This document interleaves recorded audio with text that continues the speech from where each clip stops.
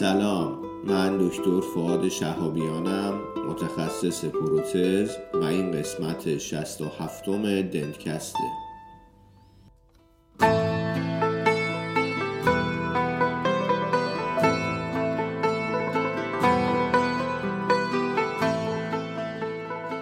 دنتکست مجموعه ای از پادکست هاست که در اون ما با همدیگه مقاله میخونیم، یعنی مقالات خوب و جذاب رو انتخاب میکنیم، با همدیگه مرور میکنیم و به اشتراک میذاریم.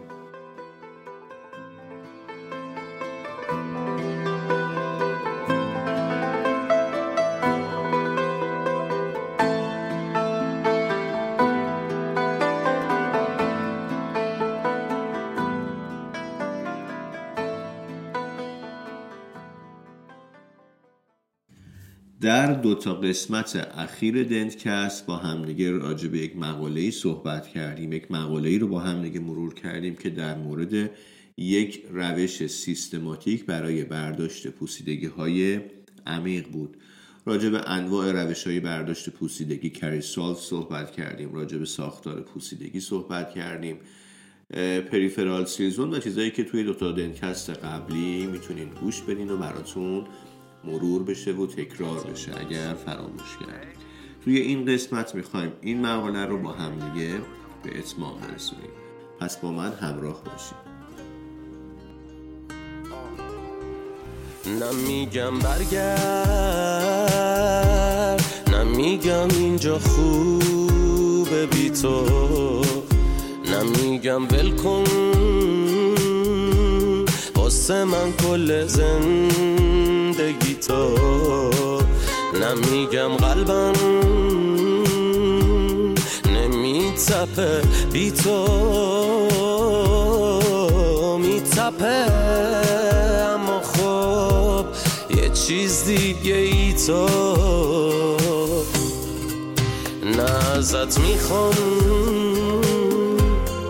که واسه من سفر کنی، نه تو اصلا دوست داری که خطر کنی، میگذرونم من هر طوری بشه،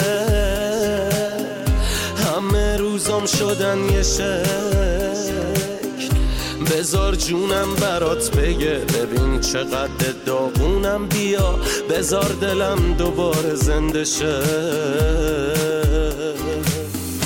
من دلم تنگه واسه یه دل خوشی کوچیک، واسه یه هم سفر ساده که باهاش بزنم جر بدم این جاده رو با موزیک. من دلم تنگه واسه یه دل خوشی کوچیک، واسه یه هم سفر ساده که باهاش بزنم جر بدم این جاده رو با موزیک. خب توی پادکست قبلی اواخرش داشتیم راجع به وانزابیلیتی صحبت میکردیم و عواملی که روی این مسئله اثر دارن. یکی دیگه از چیزایی که روی وانزابیلیتی اثر داره روی استحکام باند، روی اون استحکام باندی که ما میتونیم داشته باشیم، لوکیشن آناتومیکال پریفرال سیلزونه. منظورش اینه که دنتین بستگی به این که مال کجای دندون باشه، قدرت باندی که میشه ازش گرفت متفاوته. مثلا دنتین ریشه تو ناحیه سرویکال تقریبا میگه نسبت به دنتین سطحی تر 20% استحکام باندش رو یا قدرت باندش رو از دست میده.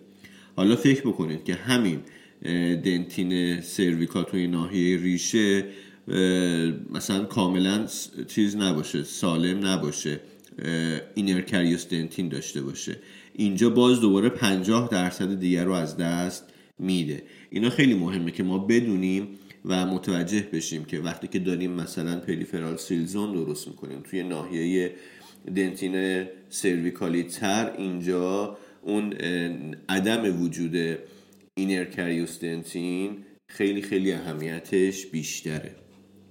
عامل دیگه‌ای که اومده مثال زده در مورد اثر روی باند، میگه دیپ دنتین و سوپرفیشیال دنتین هر جفتشون به سیستم باندینگ ما حساسن. مثالی که زده گفته ما اگه بیایم از سیستم توتال اچ 3 مرحله‌ای استفاده بکنیم و یا از سیستم سلف اچ مایلد 2 مرحله‌ای، جفتشون برای دیپ دنتین خوبن، میتونن از دیپ دنتین باند خوبی بگیرن. اما اگر بیایم به جای اینکه از 3 مرحله‌ای توتال اچ استفاده بکنیم، از سیستم های سیمپلیفاید که 2 مرحله‌ای هستن استفاده بکنیم، یا برای سلف اچ ها بیایم از سلف اچ های تک مرحله‌ای با قدرت اسیدی بالا استفاده بکنیم، 50% باندمون رو به دیپ دنتین از دست میدیم. نکته دیگه‌ای که در مورد استحکام باند در موردش صحبت کرده سی فاکتوره که باهاش آشنا هستیم نسبت دیوارهای باند شده به باند نشده، که وقتی زیاد بشه باعث افزایش میزان استرس به اون لایه باند به دنتینمون میشه. وقتی استرس هم زیاد بشه استحکام باندمون کم میشه، مگر اینکه حالا از کامپوزیتی استفاده بکنیم که مدولوس آف الاستیسیتیش نسبت به دنتین کمتر باشه، مثلا کامپوزیت فلو. برای همین میگه وقتی که ما سی فاکتورمون زیاده و داریم از یک کامپوزیتی استفاده میکنیم که مدولوس آف الاستیسیتیش بالاه، باید اولا صبر بکنیم که باند به دنتین مچور بشه، که اون همون قضیه دیکاپلینگ ویت تایمه که توی پادکست های قبلی گفتم. همین که برای مقابله با این مسئله باید کامپوزیتی که استفاده میکنیم و با ذرات و قطعات کوچیکتر بذاریم توی حفره تا با این سی فاکتور به اصطلاح مقابله کنیم. وقتی که باندینگ رو استفاده میکنین، اگر از باندینگ های استفاده بکنین که لایه‌ای که ایجاد میکنن خب ضخیم 50 تا 80 میکرون مثلا نوشته، خب این اوکیه. یا میتونین از یه کامپوزیت فلوئبل استفاده بکنین، کامپوزیت فلوئبل میکروفیل، که روی این سیستم باندینگتون رو بپوشونه. این یه حالت حفاظت ایجاد میکنه. بعدن اگر رستوریشنتون هم فیل شد به هر علتی، مثلا تحت استرس، این این لایه فلوئبلتون باند به دنتین باقی میمونه و میتونین دوباره رستوریشن رو اصلاح کنید و تعمیر کنید یا مجدد بسازید و باندینگتون دچار مشکل نمیشه. از فایبر هم استفاده میشه کرد که اینو من قبلا توی پادکست ها گفتم که نشون داده شده که فایبر باعث کاهش استرس پلیمریزاسیون و میکرولیکیج میشه توی این مقاله نوشته.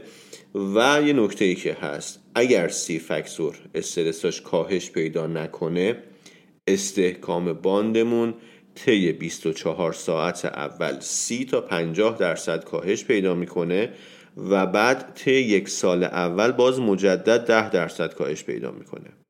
حالا این درصدایی که میدیم چه اهمیتی داره؟ این حالا من خودم میخوام که بدونید هدف چیه. وسط نگاه نکنید مقاله رو، از بالا نگاه کنید. ما گفتیم که میخوایم پریفرال سیل زون داشته باشیم. توی پریفرال سیل زون و اون کانسپت شرط موفقیتش اینه که ما درسته که اون وسط ممکنه اینر کریوس دنتین داشته باشیم و آوتر کریوس دنتین، اما شرط موفقیتش اولا رعایت اون اصول، بعدش هم این که ما توی ناحیه پریفرال سیل زون بتونیم حد اکثر باندو بگیریم. پس ما برای اینکه حد اکثر باندو بگیریم اومده راجع به سیستم باندینگ صحبت کرده، محل دنتین رو صحبت کرده، اینکه اگر توی همون پریفرال سیل زون اینر کریوس دنتین داشته باشیم چه اثری میذاره رو باند. یعنی همه اینا رو باید بلد باشی که توی ناحیه پریفرال سیل زون بتونی یه باند حد اکثری بگیری که حالا اون کمبود مثلا استحکام باند توی نواحی وسط‌تر رو بتونی جبران کنی. بعدم تو وقتی که سیل محیطی خوب داشته باشی میتونی خیالت راحت باشه که پالپت زنده میمونه. پس اینایی که داریم توضیح میدیم که این 50% کاهش میده، اون 30% کاهش میده، از وسط نگاه نکنید حفظ کنید، از بالا نگاه بکنید و بدونید که هدف اینه. هدف رسیدن به یک ناحیه سیل پریفرال با حد اکثر استحکام ممکنه.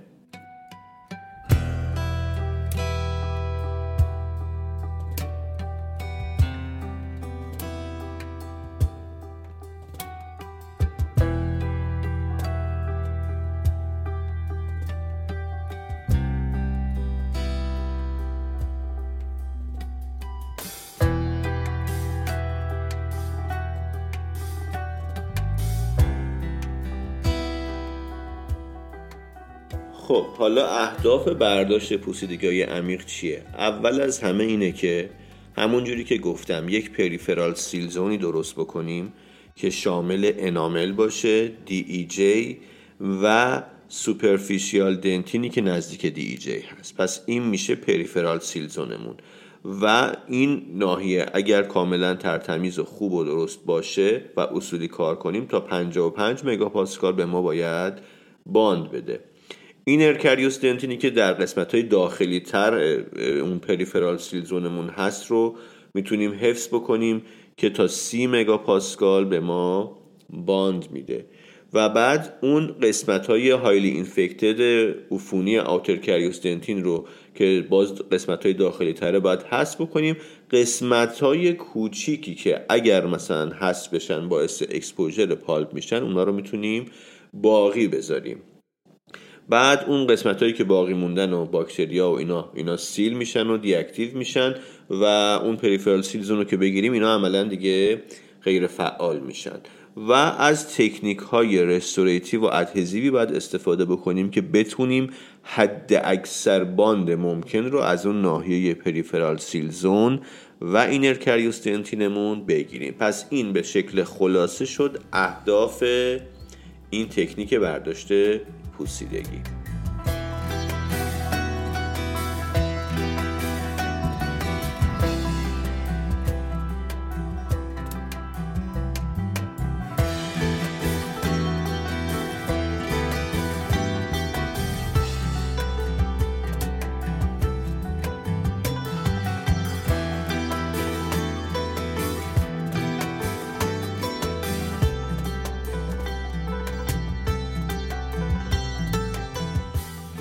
خب در قسمت انتهایی مقاله اومده این چیزایی که گفتیم راجع به پریفرال سیل زون، این کانسپت، اینا رو به شکل تکنیکی و عملی مرحله به مرحله و قدم به قدم توضیح داده که توضیح میدیم. اولین مرحله تست وایتالیتی پالپه، حالا با یخ یا با اون مثلا اندو آیس و وسایل مربوطه که باهاش آشنا هستیم. اگر تستمون مثبت بود و پالپمون وایتال بود میریم با وسایل مثلا تشخیص پوسیدگی و اینا که توضیح دادم کار رو شروع میکنیم و درمان رو آغاز میکنیم. اما اگر تست نامشخص یا منفی بود باید به بیمار بگیم که احتمالاً نیاز به درمان ریشه خواهد داشت. خب میریم سراغ قدم بعدی. حالا تشخیص دادیم که پالپ دندون وایتاله. مرحله بعدی زدن بی‌حسیه و بعد ایزوله کردن دندون با استفاده از تکنیک‌های ایزولاسیون مثل رابردم. مرحله بعدی اینه که بیایم همه رستوریشن‌های قبلی رو ورداریم و دسترسی پیدا بکنیم به ضایعه پوسیدگی. روی ضایعه پوسیدگی میایم کریج دیتکتور دای میذاریم و بعد 10 ثانیه بهش مهلت میدیم که حالا اگه قرار نفوذ کنه واکنش بده یا هر چی اثرش رو بذاره و بعد شستشو میدیم. خب ما اومدیم از کریج دیتکتور دای استفاده کردیم و مشخص شد حالا یه جاهایی الان قرمز روی دندون، یه جاهایی صورتیه. مرحله بعدی ایجاد پریفرال سیل زونه. نزدیک DEJ با استفاده از یک فرز روند الماسی 1 میلیمتری با گریت فاین تا مدیوم شروع میکنیم و حالا برای گریتش تو پرانتز نوشته 30 تا 100 میکرون تا این پریفرال سیل زون رو درست بکنیم. توی پریفرال سیل زونمون نه استین قرمز میخوایم که نشون دهنده اوتر کریوس دنتینه و نه استین پینک که نشون دهنده اینر کریوس دنتینه. و قسمت سوپرفیشیال دنتین هم گفته که 1 تا 2 میلیمتر ممکنه که بستگی به اینکه حالا کجای دندون باشه ارزش باشه که توی سطح باکال یا اوکلوزال مولرها گفته 1.5 تا 2 میلیمتر ارزشه. توی ناحیه مزیال یا دیستال رود دنتین 1 میلیمتر ارزشه. توی پرمولرها خب چون پرمولرها کوچکترن این سوپرفیشیال دنتین باریکتره توی همه نواحی. این مراحل رو تکرار میکنیم، یعنی اینکه ما هی استین گذاری میکنیم و بعد میایم با استفاده از رنگی که وجود داره اینر و اوتر کریوس دنتین رو ور میداریم تا زمانی که یه پریفرال سیل زونی داشته باشیم که هیچ گونه استینی روش قرار نگیره. اینو اگر دستگاه دیاگنودنت هم داشته باشیم میتونیم با استفاده از دستگاه دیاگنودنت تایید بکنیم که عدد 12 رو توی این نواحی نشون میده که هم با استفاده از دیاگنودنت پس میشه این کار رو کرد، همین که اون کریز دیتکتور دایی که گذاشتیم هیچ گونه استین گذاری توی این حاشیه 1.5 تا 2 میلیمتری که درست کردیم نباید داشته باشه. حالا وقتی که پریفرال سیل زونمون اوکی شد، نوبت برداشتن استین های قرمز از سمت داخل، یعنی ما میایم به سمت مرکز، پریفرال و اون ناحیه محیطی رو که درست کردیم و بدون پوسیدگی ول میکنیم دیگه، میایم سراغ مرکز. اونجاها اگر استین قرمز رنگ داشته باشه باید ورداریم، استین قرمز رنگ نباید داشته باشیم. حواسمون باید باشه که خیلی وارد دیپ دنتین نشیم به خاطر اینکه باعث اکسپوژر پالپ میشیم. پس میایم با استفاده از اندازه و پروب مشخص میکنیم که خیلی وارد نشیم. اینا رو توی مقاله گفتم که چند میلیمتر از کجا، و استین های قرمز رو برمی‌داریم. اگر از دیاگنودنت استفاده میکنیم وقتی که کارمون تموم شد میگه عدد 24 رو باید نشون بده، 12 تا 36 گفته اکسپتبله.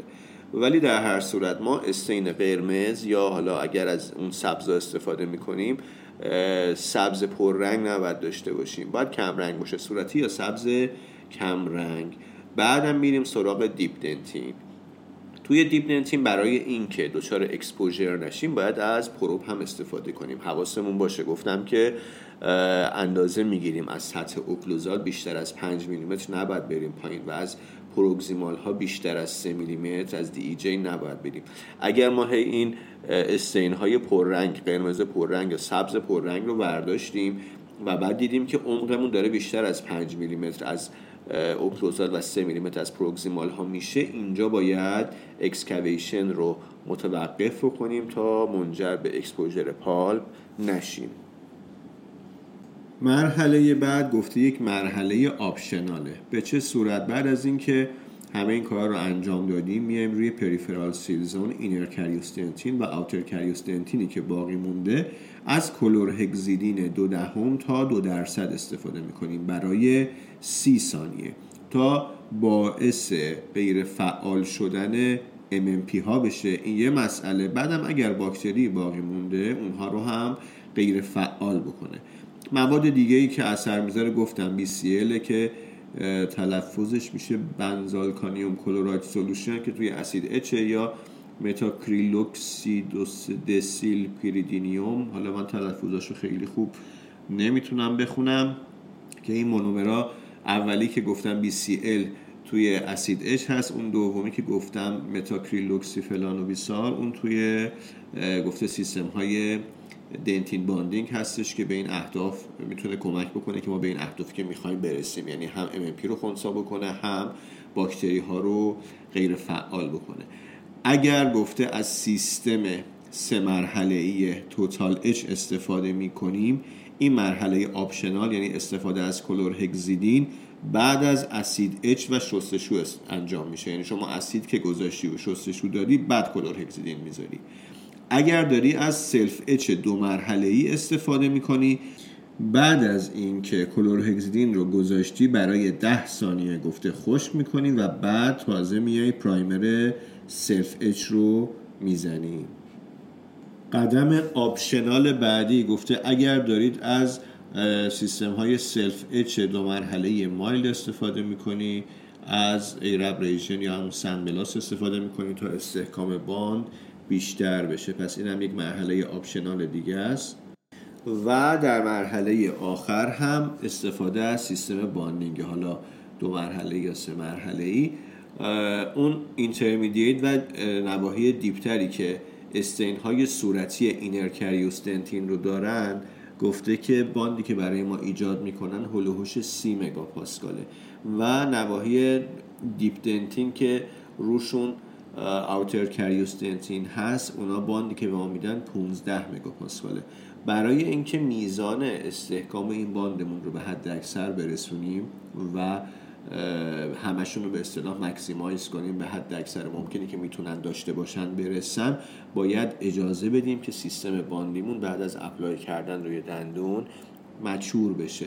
زمانی که برای مچوریشن اون قدرت باند و اون باندمون لازمه 3 دقیقه تا 24 ساعته. یعنی قبل از اینکه لایه‌های بعدی رو وارد بکنین، به قضیه اضافه بکنین به دندون، باید 3 تا 24 ساعت مهلت بدیم تا اون لایه باندینگمون حد اکثر مچوریشن رو پیدا بکنه. اینم دقیقاً به همین علته که انقدر روی ایمیدیت دنتین سیل تکیه میکنن که حتما باید ایمیدیت دنتین سیل برای اپتیموم رسوندن اون قدرت باندمون استفاده میشه.